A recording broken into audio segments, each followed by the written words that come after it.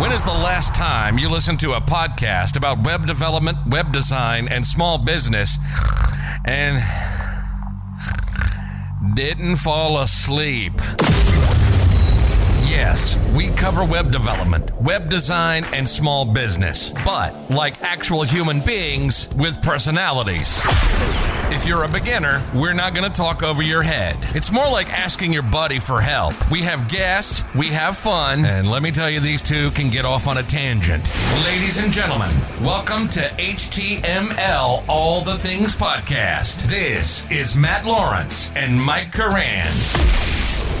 How's it, everybody? We are back, and this is the HTML All the Things Podcast, episode 266, SEO for small business. So today we're going to talk about SEO for small business, and with, I don't know, a bit of a disclaimer or what this is, but this episode is not for the people that are, the masters of SEO, the people that know absolutely every in and out and keyword research, and they know what tools to use, and they're spending hundreds of dollars a month on different tools.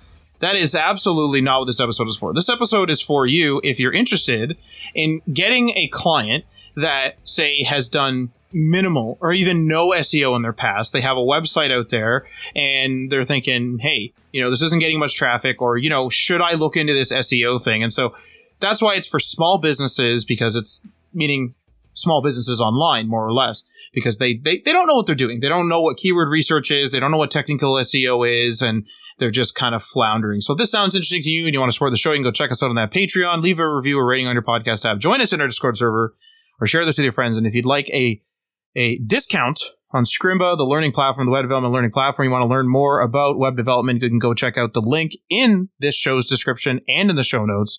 It will give us a monetary kickback, but it will also give you a nice discount, so go check that out. So let's just jump right in here. SEO for small businesses.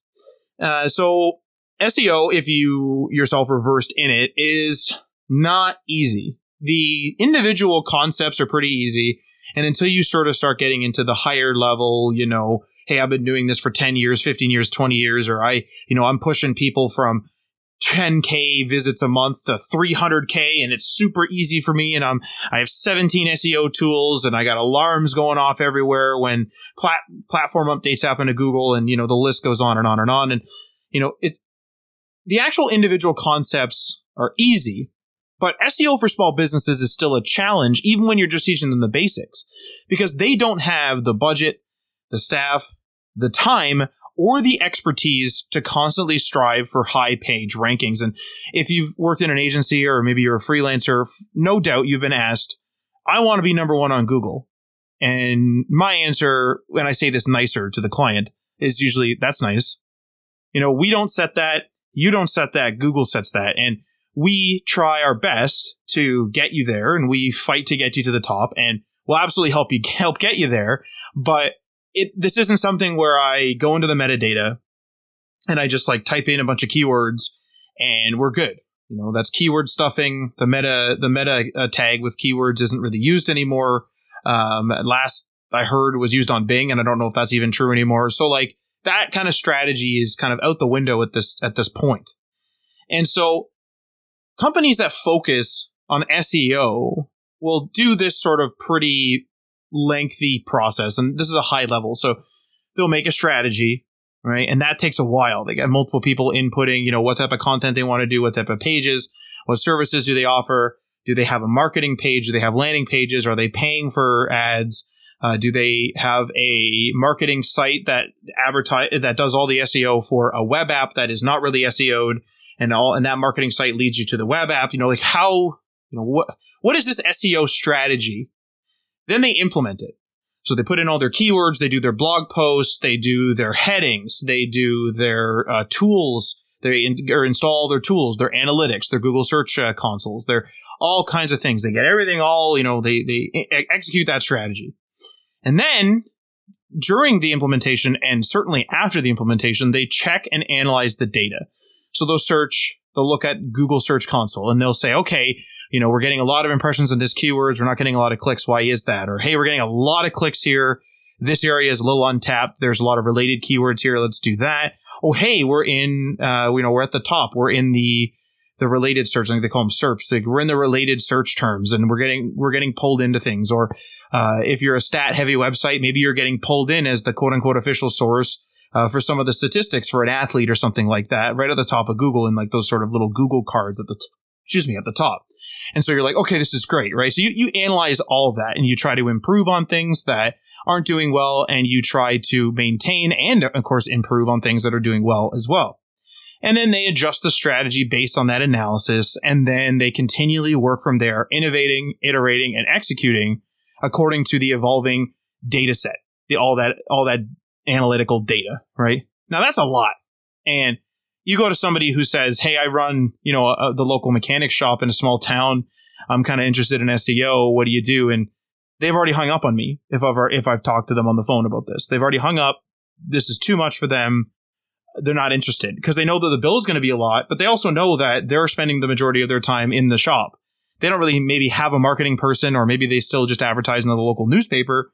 And like it hurts them. Like it hurts them to hear this, because they're going to just throw away any sort of hope on SEO. And for a small business without the budget, the SEO results are typically worse, right? But you don't want to advertise it like that. The reason why it's worse is because they won't go as widespread. They're not constantly checking different areas. An example for a mechanic shop might be, let's say, a certain car, we'll just call it car A. Car A has a major problem that has been in the news like crazy with their engine. They have a major engine problem. And so someone who's savvy with SEO, who's looking at all the tools, looking at all the trends, and is running a huge mechanic shop, or even a chain of mechanic shops, might have a blog where they talk about car A's engine failing. And they want to hit those keywords. And then they'll say, by the way, we can help you with that engine failure. We can replace it. We can fix it. We can do whatever needs to be done. Click here and, book an appointment today. That's great SEO. That's a great way to do it. But that's too much for the small local business. And so we're not trying to get them to be as widespread. We're not trying to get them to be as big as they are. What we're trying to do is sort of what I've said before, which is you're trying to match the solution to the customer. You're trying to choose the right tool for the job. So they're not trying to be widespread. They're one mechanic shop. They're in, let's say rural Canada. They don't care what's happening in the United States, because customers aren't going to drive all the way from Florida to rural Canada to get their car fixed, right? So yeah, the SEO results are going to be worse, but we can specifically make the most out of their budget and their time if we do three things. If we implement great technical SEO. Second, if we leverage their SEO strengths. And third, if we push for content and efficiency. And I will expand on all three of those as the episode goes on. SEO is a really tricky thing. And a lot of this comes down to a lot of like web dev shop versus full stack solution kind of shop. Right. So if you're a web dev shop, and Matt and I have done this a lot, especially in the early time, your focus is on creating the best website for the customer, making sure that they appear on Google and stuff like that. Right. That's the laser focus. When you start expanding a little bit, you want to become a full stop shop for a company to be able to come to you and get their online presence established. This is where you start hyper focusing in on SEO. And this is where you start realizing that, hey, the website is probably the smallest cost for the client. Everything else is where the cost comes in, where the client has to start spending the money. And the challenge is always going to be like, Matt and I are great at technical SEO. I think Matt is now starting to up his game on the other part of SEO, which is like the content driven, the paid SEO, all of that. Right. But that's where the expertise, the money will come in, because you can pretty much tell people where to spend it. When you're first starting out as a business, your initial thought is, okay, I need a website. And that's all that's going to drive traffic. But the reality is, and you have to get educated on this, that's just step 0.1. Everything else on top of that, as you grow as a business, is how you can spend money to make money, right? Like that's business 101. Where do you put your money to get the most return on investment? Whether that be in the product, whether that be in the marketing side of things, and whether that be in the SEO. And the SEO can be literally like, hey, I'm going to pump Google ads. right, to get my SEO up. And I'm going to also pay 10 content writers to pump my blog. And that's like, you're talking 7 figures, right? You're talking 6 figures, 7 figures. So all of a sudden, like the small company might have to spend 6 figures to start taking on the giants in their space because they're growing at that rate. So like, all I'm saying right now is that SEO is such a broad topic that when you're first starting out, keep it as narrow as possible and start to expand your knowledge as you grow in your own knowledge to be able to provide that service to your customer. Don't falsely claim that you can get your customers to number 1 page of Google unless you know that there is a strategy to it to get there, right? And Matt and I think, did a really good job at setting expectations throughout our web development careers of being like, hey, first page of Google, that's a lofty ask. We're going to try our best. Here's the steps we're going to take. But if you want to get there, you're going to have to spend money. And 95% of clients end on that chapter. They're like, we don't want to spend that money. But again, some of that is because we just did not sell where to spend money on correctly as well. So this is partly on us as not being able to capitalize on the money that maybe they could have spent if we were to tell them concretely that, hey, if you spend that money, you will get more money back. And there's no guarantees in SEO either. Like, even if you say, yeah, I can get you on the first page, I mean, might be someone else working right now against you. In silence, they haven't opened up their auto garage, if we keep it in that same example, and then they're going to come out of the gate swinging. They got a person that's better at SEO than you, and boom, they've stolen all your keywords. And maybe Google just doesn't like your, domain for some reason, and you have to work on that, and that's going to take a long time, and it's outside of the customer budget and all that type of thing. There's also an aspect of stuff too, where I remember really early in our career, Mike, we were asked to there was a small sort of factory supplier, and he asked us to, sort of get him onto the front page of Google. And when we went to the keyword that he wanted, the first 6 results were all paid. And we're like, man, there's 3 or 4 results on this page. This is, years ago now. And there's 3 or 4 results on this page. Like, we need to beat out these 3 people. And when you look at them, they were huge suppliers. They were people that supplied him. And it's like, man, you're working out of your garage. Sorry. Like, there's just no way. I don't know if he was working out of his garage, but it was a small shop. And it's like, I'm sorry, but there's just no way for us to beat these people. There's just no way, unless you want to continually put the work in nonstop and have, writers and, we had to work on this. This is not something that is, oh, hey, I pressed the right sequence of buttons and it's a 1-to-1, you get it out. Sometimes you do, everything right and your SEO goes up, your results go up, but someone comes in and does it even better than you, and then they beat you, or you get, dethroned because another topic went viral that month, or, whatever the case may be. And it's really hard to sell a small business on something like that, because when you say, oh, you need to continually work with me, they're like, I kind of wanted this to be, you make my website, it does really well, I'm on the front page of Google, and I leave because I don't have the money to consistently invest in this. And a lot of, especially small business owners, and we learned this in the beginning, was we were told, Mike and I, attended different entrepreneur things or read different entrepreneur things and watched videos. And it was always a warning of like, with small businesses, a lot of the time, they want a lot of stuff, but they don't, and they value the money more than the service. And so they're scared to hand you that $100, even if there's a good chance it'll make them $300, because they worked so hard to get the 100 that they're scared to give you it. And so, like, they don't want to, it's kind of like, it's not literally gambling, but it's like a little bit of a gamble. Like, you might tell them, yeah, I'll make you 300. And then all of a sudden the economy has a massive downturn. And even if you are number 1 on Google, their business goes for a crap. And now they're out that $100. And so that is a problem. And so these strategies here are really sort of designed to be, again, I'm not like, the SEO god of all gods or anything. This is what I suggest to my customers. And we've had massive success to the point where one of our customers actually, increased by, I believe he said 300%. Don't quote me on that, but it was a lot. It was much more than 100% of his business on one of his sort of side hustles. So first one here is implement great technical SEO. So technical SEO. So what technical SEO is more or less making sure that everything is working from a technical perspective, making sure that you fill in all of your metadata, making sure that the metadata is all, good, meaning that it's not a bunch of keyword stuffing. Make sure that, even if the customer in their CMS has not, filled in an open graph image, meaning the image that's say shown as a link preview on something like Facebook, if someone shares the link, make sure that there's, some sort of generic but relevant image put in there. And in order for you to, specifically like do technical SEO, what you really need to do is you need to like look at what the CMS has to offer.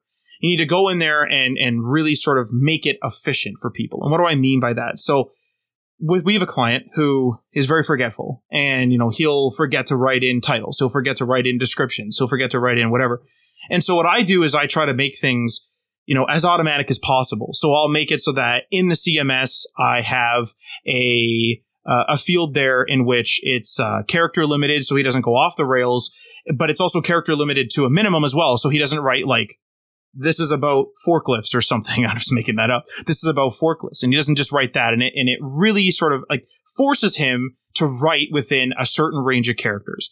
And because it's mandatory, he can't forget it.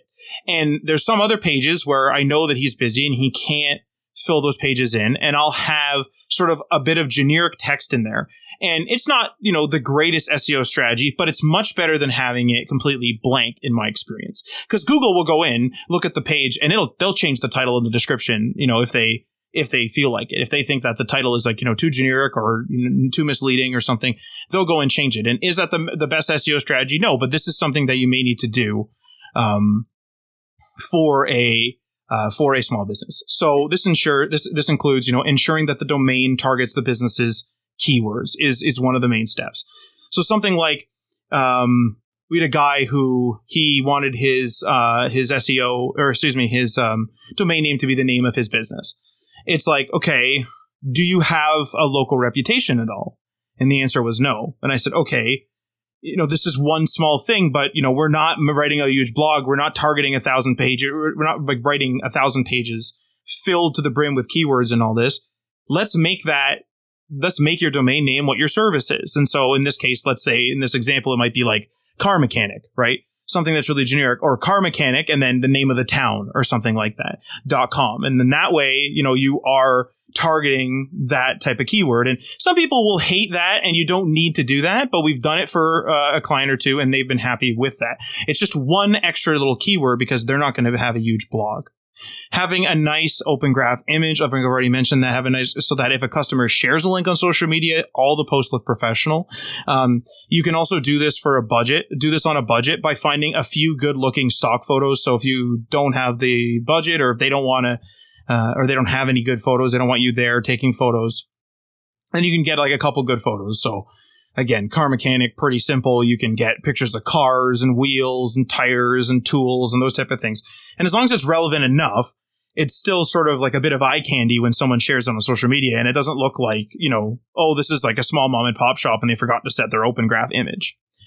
Writing good meta titles and descriptions that are proper length. I've already mentioned the proper length, but, writing good meta titles, meaning that you're not keyword stuffing, but you are relevant. And what I always try to shoot for when writing a good title is I try to make it so that Google doesn't have to replace my title.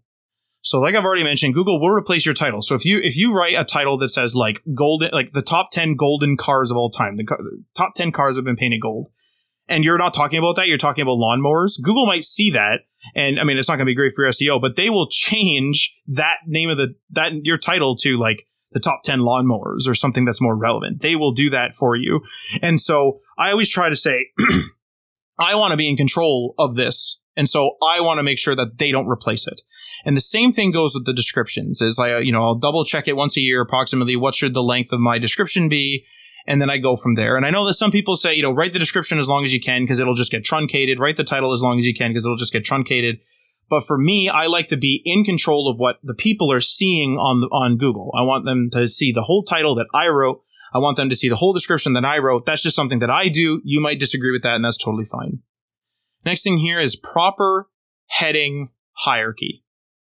So having your H1s, your H2s, your H3s in proper order. And the way that you can kind of think of this is like H1 is the most important thing, and Google knows that, right? They're like, okay, this is a very important bit of text. It's the title, or it's like a major title somewhere on the page. H2s are also equally, sometimes equally as important or almost as important as the H1. So what I mean by that is A lot of people will do H1 as your main title of your blog, and then the main title in the content will be the H2, right? So people will use H1 for the main title, then H2 for all the titles within the blog, and then they'll step down. So let's say you write the article is named "How to Repair Your Engine." That's a H1. H2 might be "This is how you remove the pistons." And then the H3, which is a subsection of the H2, might be like, these are the tools you're going to need to remove the engine, because it's a piece of that next section. And you go up and down. You don't have to keep, going H2, 3, 4, 5, 6. If you have another section that comes down to like, how do you repair the brakes? That's another section. That might be an H2 again. So just make sure you have proper hierarchy, and make sure that you didn't, label like, how do you repair your engine as like an H3? And then the next thing's like, what tools do you need as an H6? And it's just like all over the place. Like go, 1, 2, 3, 1, 2, 3, all the way down to 6, of course, as you need it. Use as much relevant text as possible. So this is really challenging for small businesses that don't do much online. So they don't do blogs. They don't have, big descriptions for their services. They don't do they don't have a lot of that. And we've had a lot of trouble with customers, specifically when we talk to them about, hey, what do you want to write on this page? And they're sort of like, I don't know. And it's like, okay, well, give us a description as to what you do. And it's like, well, I fix cars. It's like, oh, like, thank you. But like, we have to give Google something. We have to give these search engines something. And so, get as much and collect as much relevant text as possible. Even though it is a struggle, and like really push for that, and ask them, okay, what do you specialize in? Oh, I specialize in fixing Volkswagens. Perfect. Okay. Maybe you do a little research on the side. Hey, I hear Volkswagen specialists know this certification. I don't know, again, making all this up. Do you know that? Yes. Okay, perfect. And that's another bit of relevant text. And so sometimes you really got to push to get this text out of them. And then you, the web developer, is going to unfortunately be responsible for writing this text in an SEO friendly way and displaying it on the page, because that person just doesn't know anything about online. Is at the end of the day, a lot of small business owners, they know nothing, and they don't understand why you need text at all. I feel like we made this mistake many times where we kind of trusted, and I'm saying this with air quotes, the client to come up with the text, and a couple things ended up happening. One, the client never got back to us with text. That happened on a consistent basis. Consistent basis. And the second thing, they would come up with like the worst garbage text you could possibly imagine. And then because we trusted them, we would put that text on the page, and of course it would do bad. So I think the lesson there, and Matt kind of laid it out, is you're the expert. Regardless of the field of domain or whatever, you need to ask the right questions of the client to figure out where they need to, what information they need to put. And then you have to come up with the right structure of that information and the content itself. And you need to charge for it. That's the other thing. This isn't something that should be as part of it should be as part of the package, but it needs to add additional cost because it's not easy.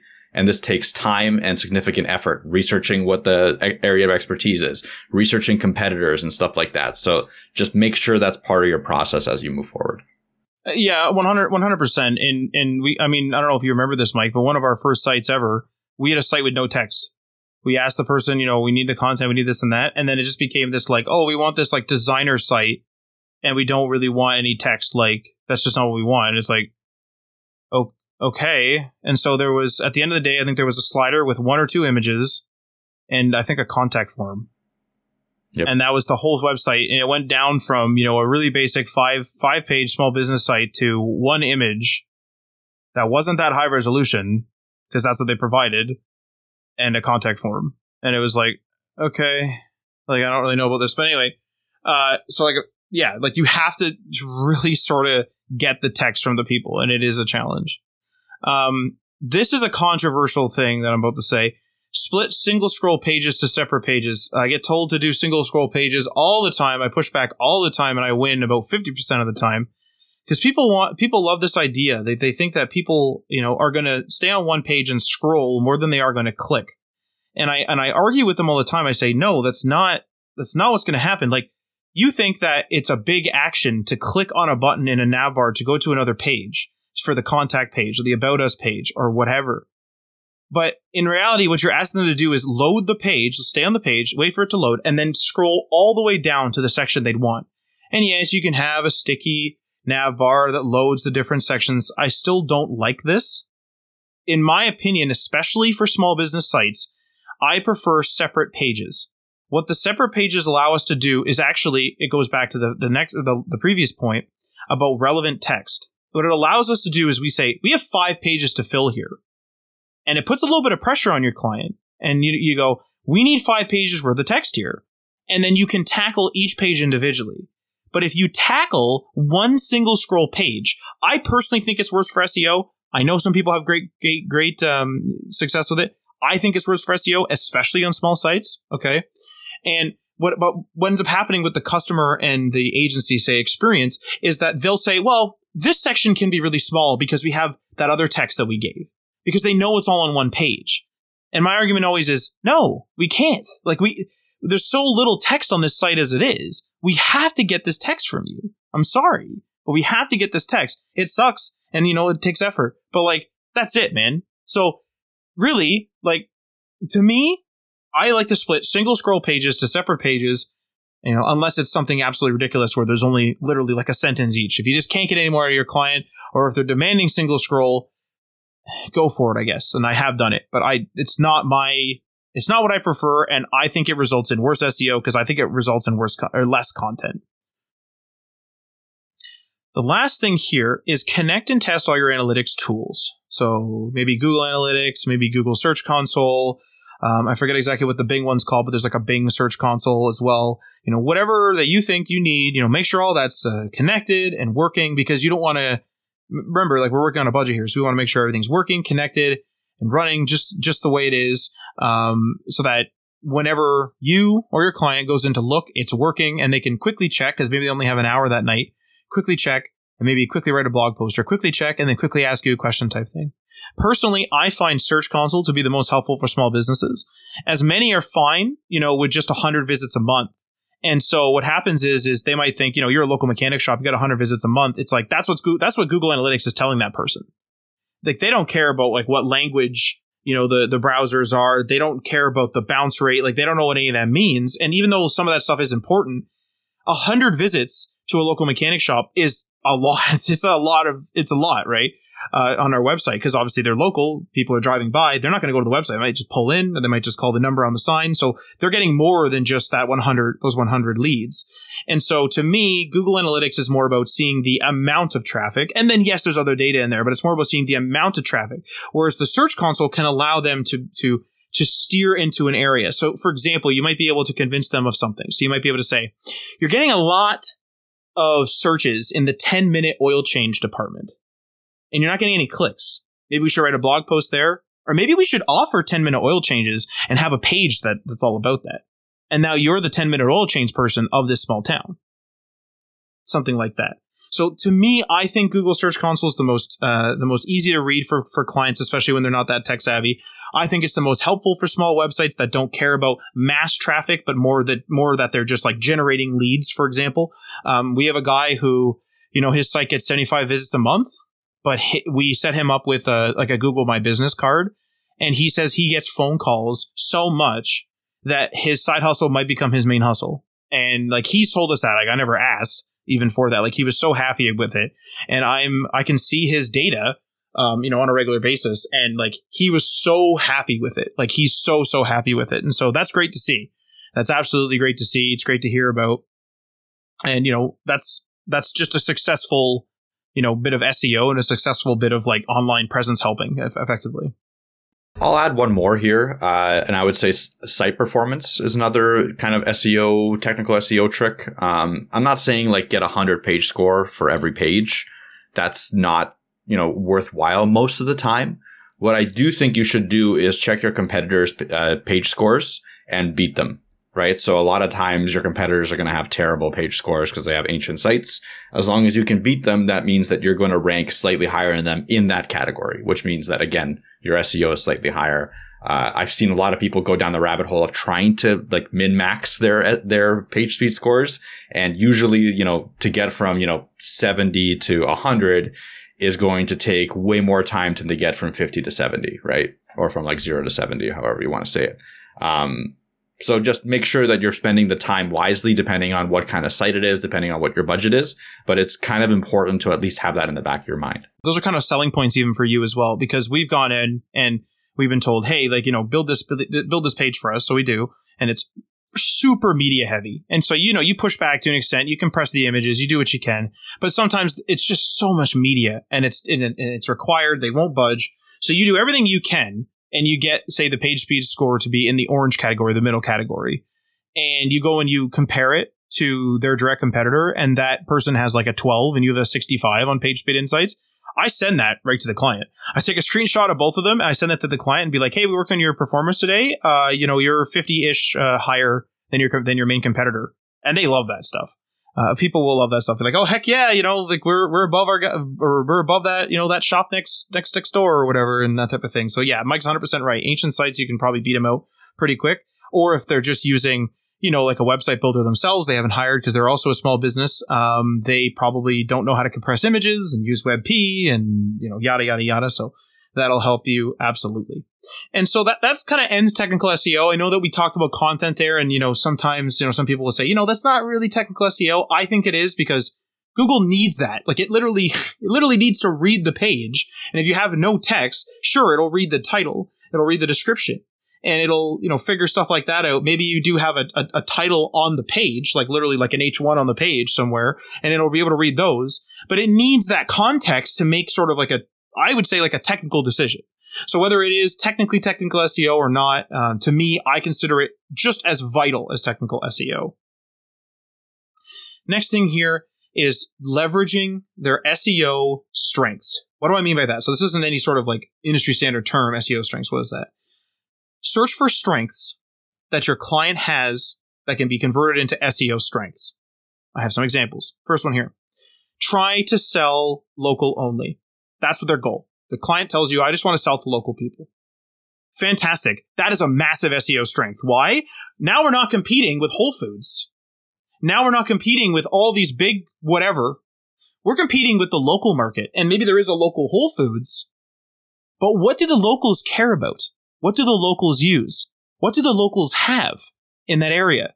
You have an SEO strength because Whole Foods is not going to have the zoom in potential. They have tons of SEO things, of course, right? They're a huge company. They have tons of SEO things. They have tons of blah, blah, blah, blah, blah, blah, blah, blah, right? They can write about organic and this and that. And they know a broad stroke about the region.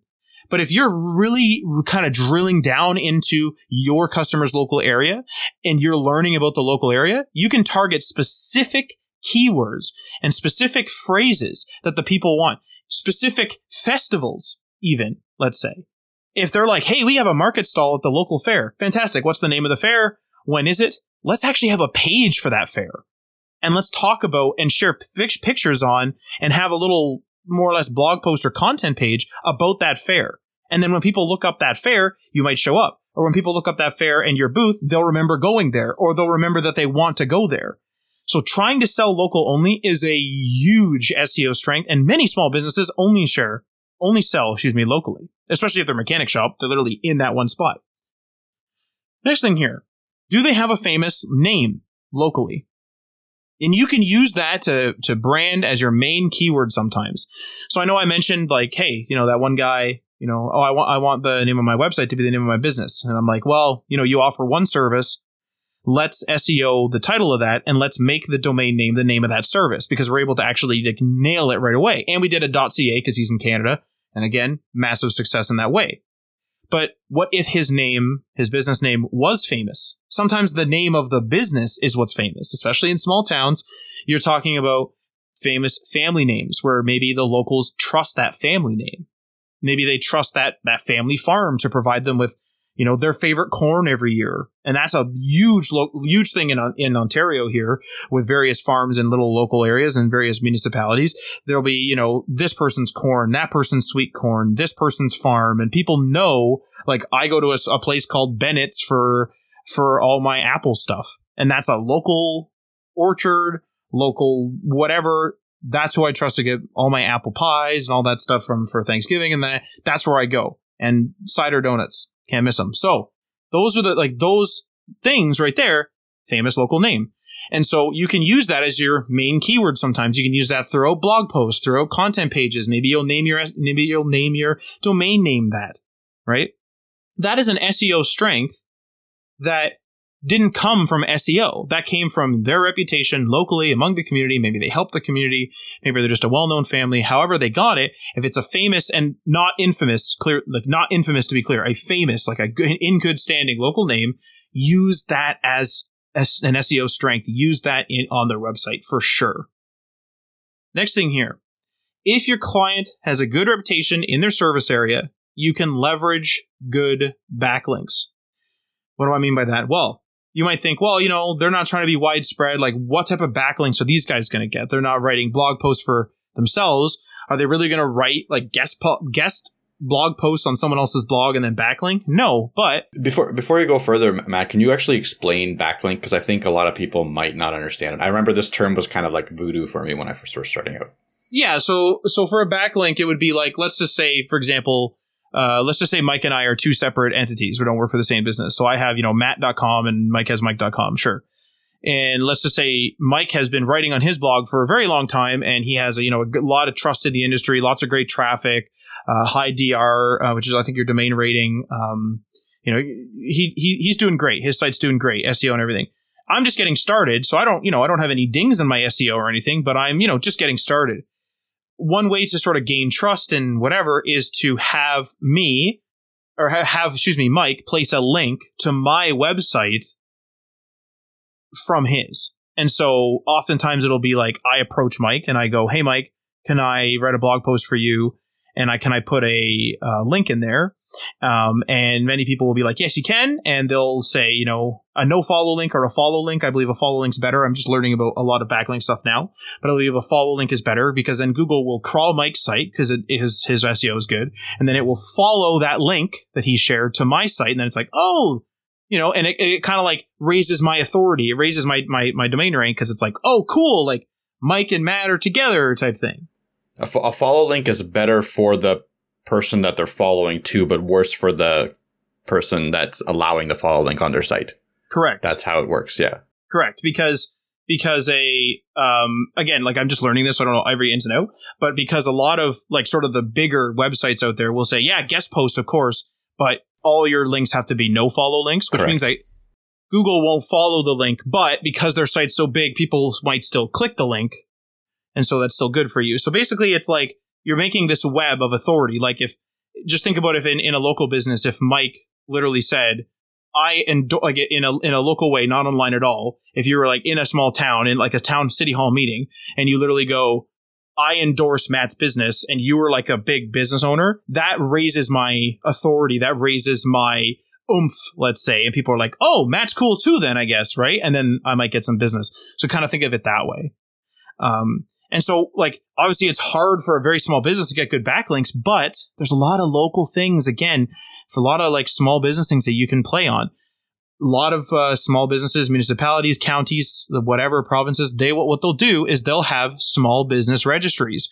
Get on those things because they'll often be on the government website or on a reputable local business, some sort of club or whatever. Get on those registries. Get on them. And is it going to, raise you to get 10,000, like from 100 people to 10,000 people? Probably not, but it's still good to get that backlink. Also, blogs that cover local news and business, of course, get on there, right? A common example is a lot of small towns, a lot of rural places will still have a small newspaper, although those are kind of dying out now, but a lot of them will still have them. And those newspapers are also digital. So they'll literally have it in print. People can buy it and ship it out and whatever. But then they also have it online. And then they'll put hyperlinks, obviously, in the actual article. So you can try to get in on one of them, have them interview you. Oh, hey, we're having a grand opening. Or, oh, there's a local town festival. We're going to have a booth there. We're going to be giving away this. I think the town people would be really, really interested. Can you have one of your reporters do like a piece on us? There's your backlink. Boom, right there. Same thing goes with radio stations, right? You can go on radio stations. They'll share you on they'll share you on social media. If you're doing like a giveaway and you convince them like, hey, I'm doing this big giveaway. I really want a lot of people to enter. Do you think you could help me? Fantastic. Or, hey, I'm doing free oil changes for, whenever the Peach Festival is on or something. Fantastic. they'll advertise you. So try to advertise, again, those little strengths, those things where the big companies won't see that. They don't know about, the newspaper that sells 500 a week. They don't know about them. It's irrelevant to them. But you would do great with 500. Imagine 500 more customers to a small like local car repair shop. Like, that's a lot of people. That's also a lot of money because they're not all paying $100, and that's still a lot of money. So they're all paying more than $100 more than likely. So like that's great. Also, if their businesses complement social media, and I'm just going to leave it there because I have a little subsection about this because I'm going to talk at length about that. But some businesses complement social media without really realizing it. And you can help, just as a brief sort of summary, you can help get actual blog posts from it. You can help keep the site fresh. There's a lot of great things you can do with it. And we'll talk about it right after this point here, which is have content written for specific local angles. And this is something that we've touched on a little bit, where it's like, maybe you have like a fair page talking about your fair booth. But here's another example. So let's just say you have a business that makes fire pits, little cooking pits or little fire pits. And there's like, you make the little metal things around it. You have a little storage for the wood and blah, blah, blah, blah, blah, right? Yeah. Okay. Having blogs that talk about the local fire regulations and fire permits may help locals read them in plain English. So the local town, the local municipality, the local government may not really have their fire regulations and fire permits written in the most non-legalese way. Sometimes that'll be really sort of legalese on the site and sort of like you're left to your own devices, right? You can take that, because you probably understand it being in the fire pit business, translate it effectively to just plain English or plain whatever language you speak, write all about it, SEO the crap out of it for the local angle, like, hey, this small town in Ontario, whatever the name is, Tobermory, Ontario, these are the new 2023 fire regulations, blah, blah, blah, blah, blah. This is what it says, this is what it says, this is the source, links back to the government website. And we can help you with that. Our fire pits are within the different local things, and you can have fires of this size and whatever it is. Fantastic. And so then they'll come to you first to understand, to read and understand that. Now you become a trusted authority on the local fire laws, and now you're going to sell more fire pits, chances are.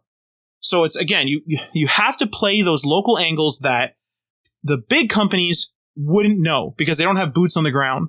But like you, as the freelancer, maybe you live there, but the person that you're working for definitely lives there. And so they'll know these little nuances. And this is difficult. I do want to be clear, like, this stuff is difficult, and I think should be done over time, even though we are leveraging SEO strengths.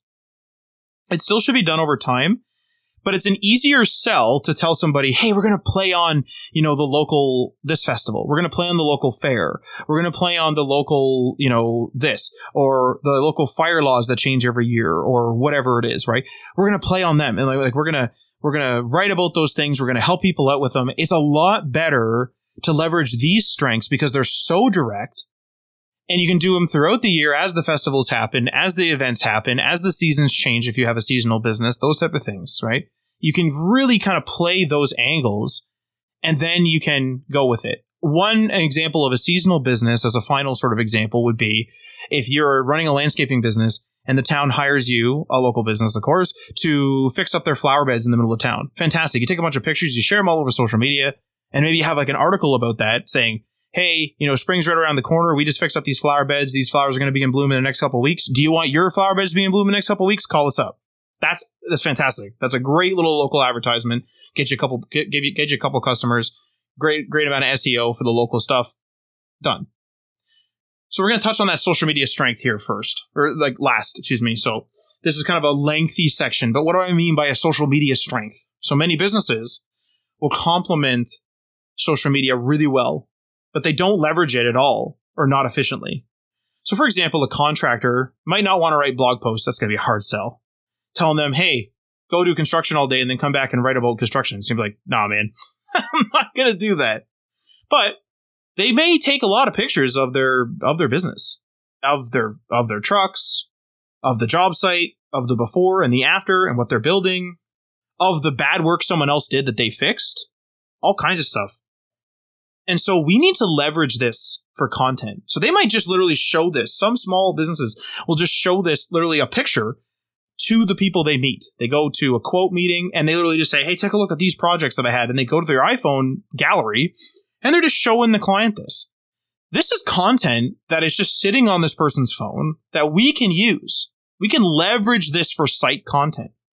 One of the lowest hanging fruit is a social media feed. So sometimes these people will post onto Instagram about their projects, of course. And to keep the site fresh, we can have a social media feed on the site. We can have it like an Instagram feed or something like that sitting on the site to make the site look and stay fresh. You can see, oh, hey, cool, this person, fixed up the local Legion, or this person fixed up the local flower bed, or this person fixed, whatever. Also, and this is a much easier sell, although it's still difficult, but a much easier sell than a blog post. If you can teach your client to write up a half-decent description for their Instagram post, for example, and then they point their Instagram profile to their site, they're kind of practicing keywords a bit. They're getting a little better at writing. They're getting a little better at it. And then people who go and search things up on Instagram, or, they get the local, whatever it is, they get, for whatever reason, they're advertised or shown it in the discovery feed. They're shown it. And then they go to the profile and go, oh, shoot, I didn't know these people were around. That's a great flower bed. I see that every day driving past to work. Maybe I'll get them to do my flower beds, those type of things, right? Get them to sort of slowly start doing those descriptions. And then, once they're good at writing the descriptions, maybe we can design a system where they social post, meaning they post on social media, but they do it on their blog. They do it on their site. So we actually have them on the CMS actually posting those descriptions. Hey man, when you do a big project, don't write that same thing you would on Instagram, write it on the site. Throw it on there. Great. Let me take a look at it. Oh, I can, fandangle this a bit. Maybe I can add a few things. I can ask you some questions we can add to it. Maybe it's just great and we just leave it.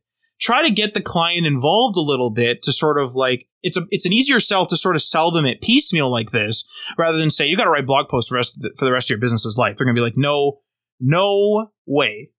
Right?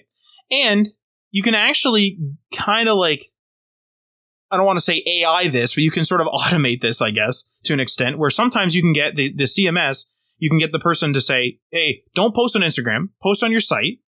We have a little blog or just quick quote unquote social media posts on the site. But we have a bot that automatically shares it to your Instagram too, or automatically shares it to your Facebook or automatically shares it to your Twitter if there's an API available and if you're allowed to do that. And try to leverage some of this automation stuff and make the most out of your CMS so that the client is basically doing the job. They're writing a brief description, and maybe they're getting a small little social post / blog post on their website. And then they're also getting a social media post out of it as well. Leverage those social media strengths, because some businesses really are really sort of picturesque like that. Construction, like I said, is perfect for that. Before and after shots. Hey, I fixed this person's shoddy work stuff. Hey, look at this old deck that was 100 years old. Now it looks brand new. I refinished it.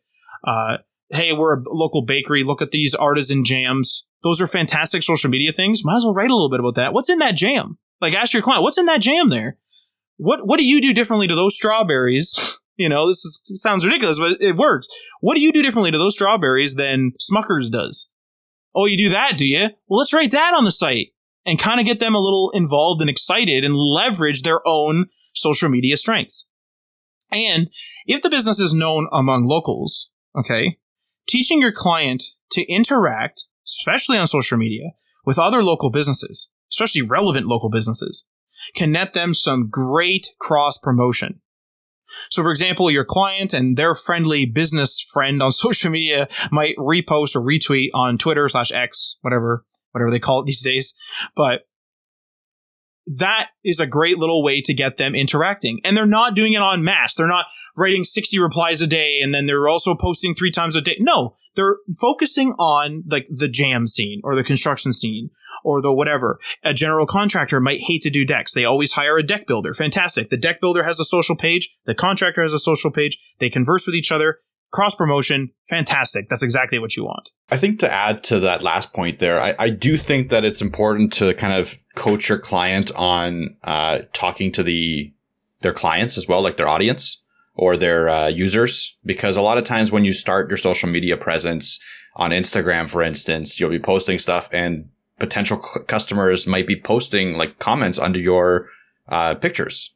And if like you can just leave them, sure, or you can interact with them, like reply to to the comments in some meaningful way, like talk about maybe somehow start that connection in the comments of your social media posts. And that works quite well, not only through comments, but DMs. A lot of times you'll find clients from just interacting with people through social media.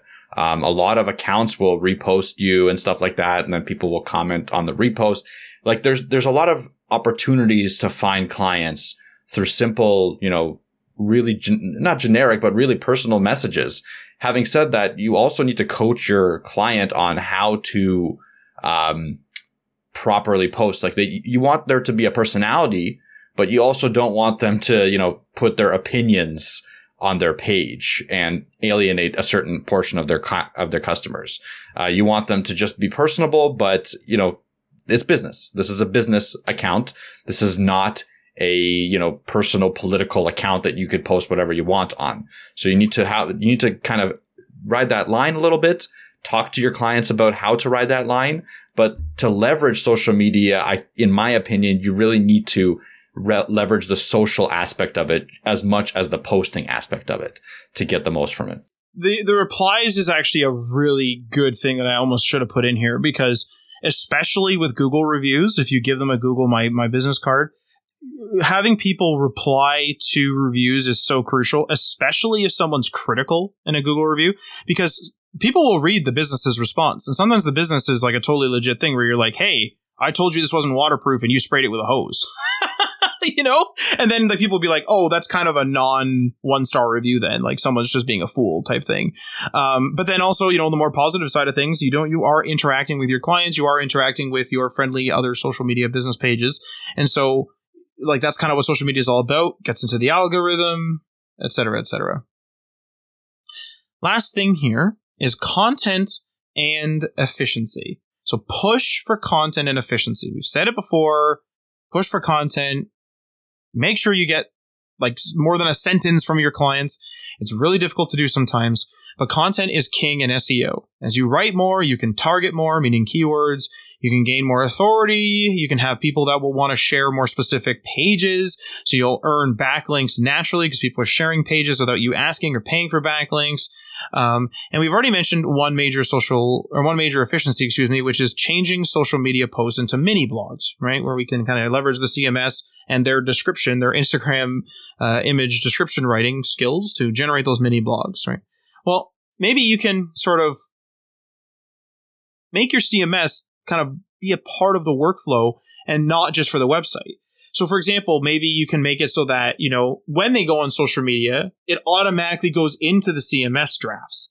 Or you can make it so that, with AI, again, I always hesitate to say with AI, but you can make it so that when somebody writes on Instagram, the CMS automatically sees that. It checks once a day or something. It sees that, assuming there's like an API for that. You go in, you take that information, you post it, but then maybe an AI plugin in WordPress or something like that will suggest a blog post about it, or will suggest a sentence about it, or will AI some SEO stuff, meaning the technical SEO will fill in the title and the description and those type of things, right?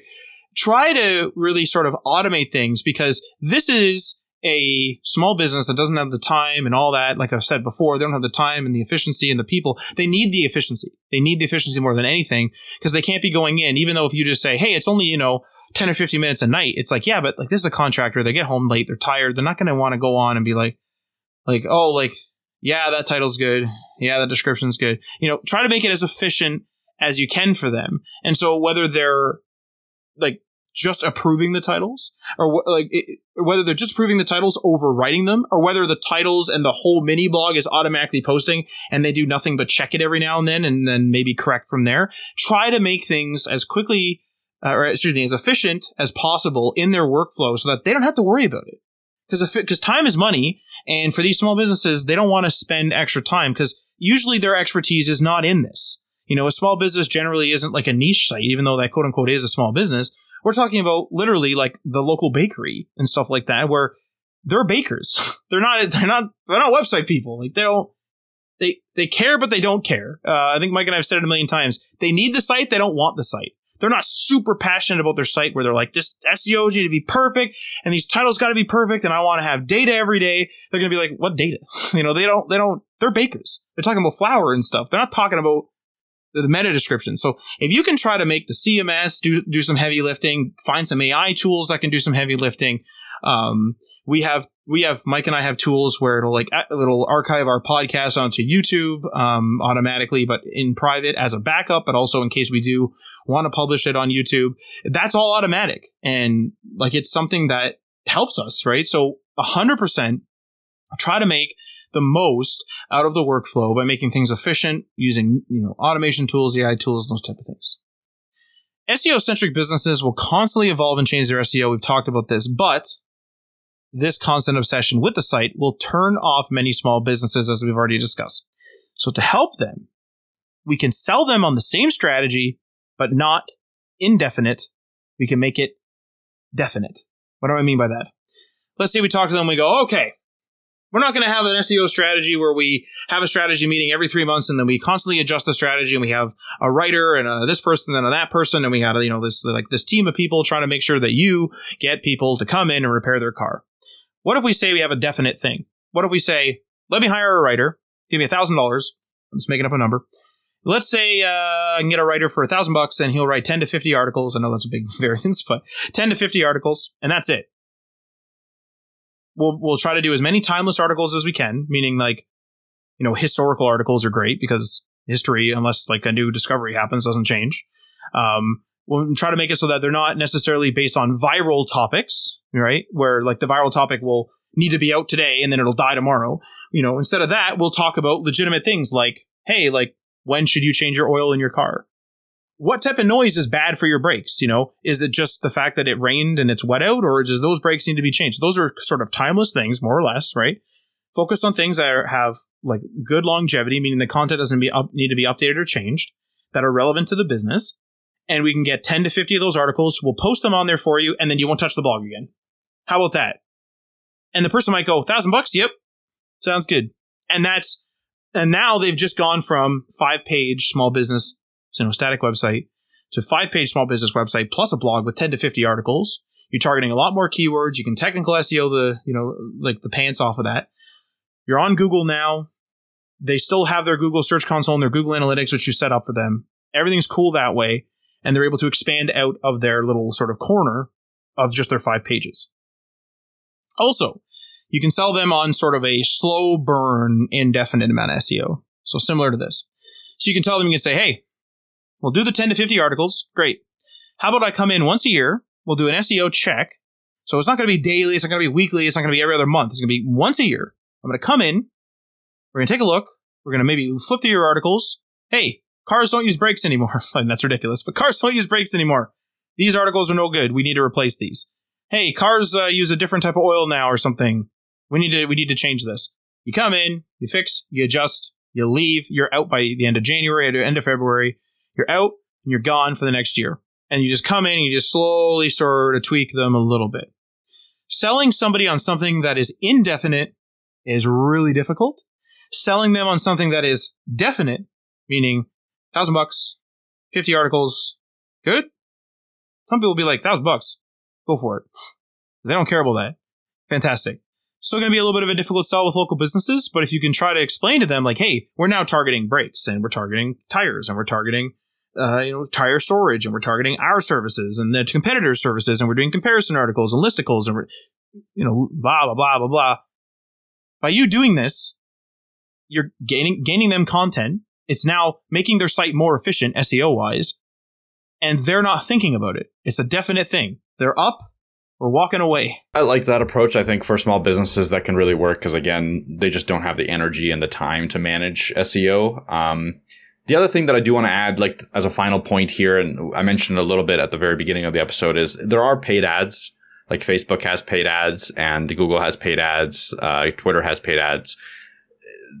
We don't usually, with small businesses, it's tough to convince them to spend the money because it's not like you spend the money and bam, you get clients. It's usually a figuring out phase. So you have a budget of $1,500, $2,000, $5,000, and that budget could be thrown into the fire pit.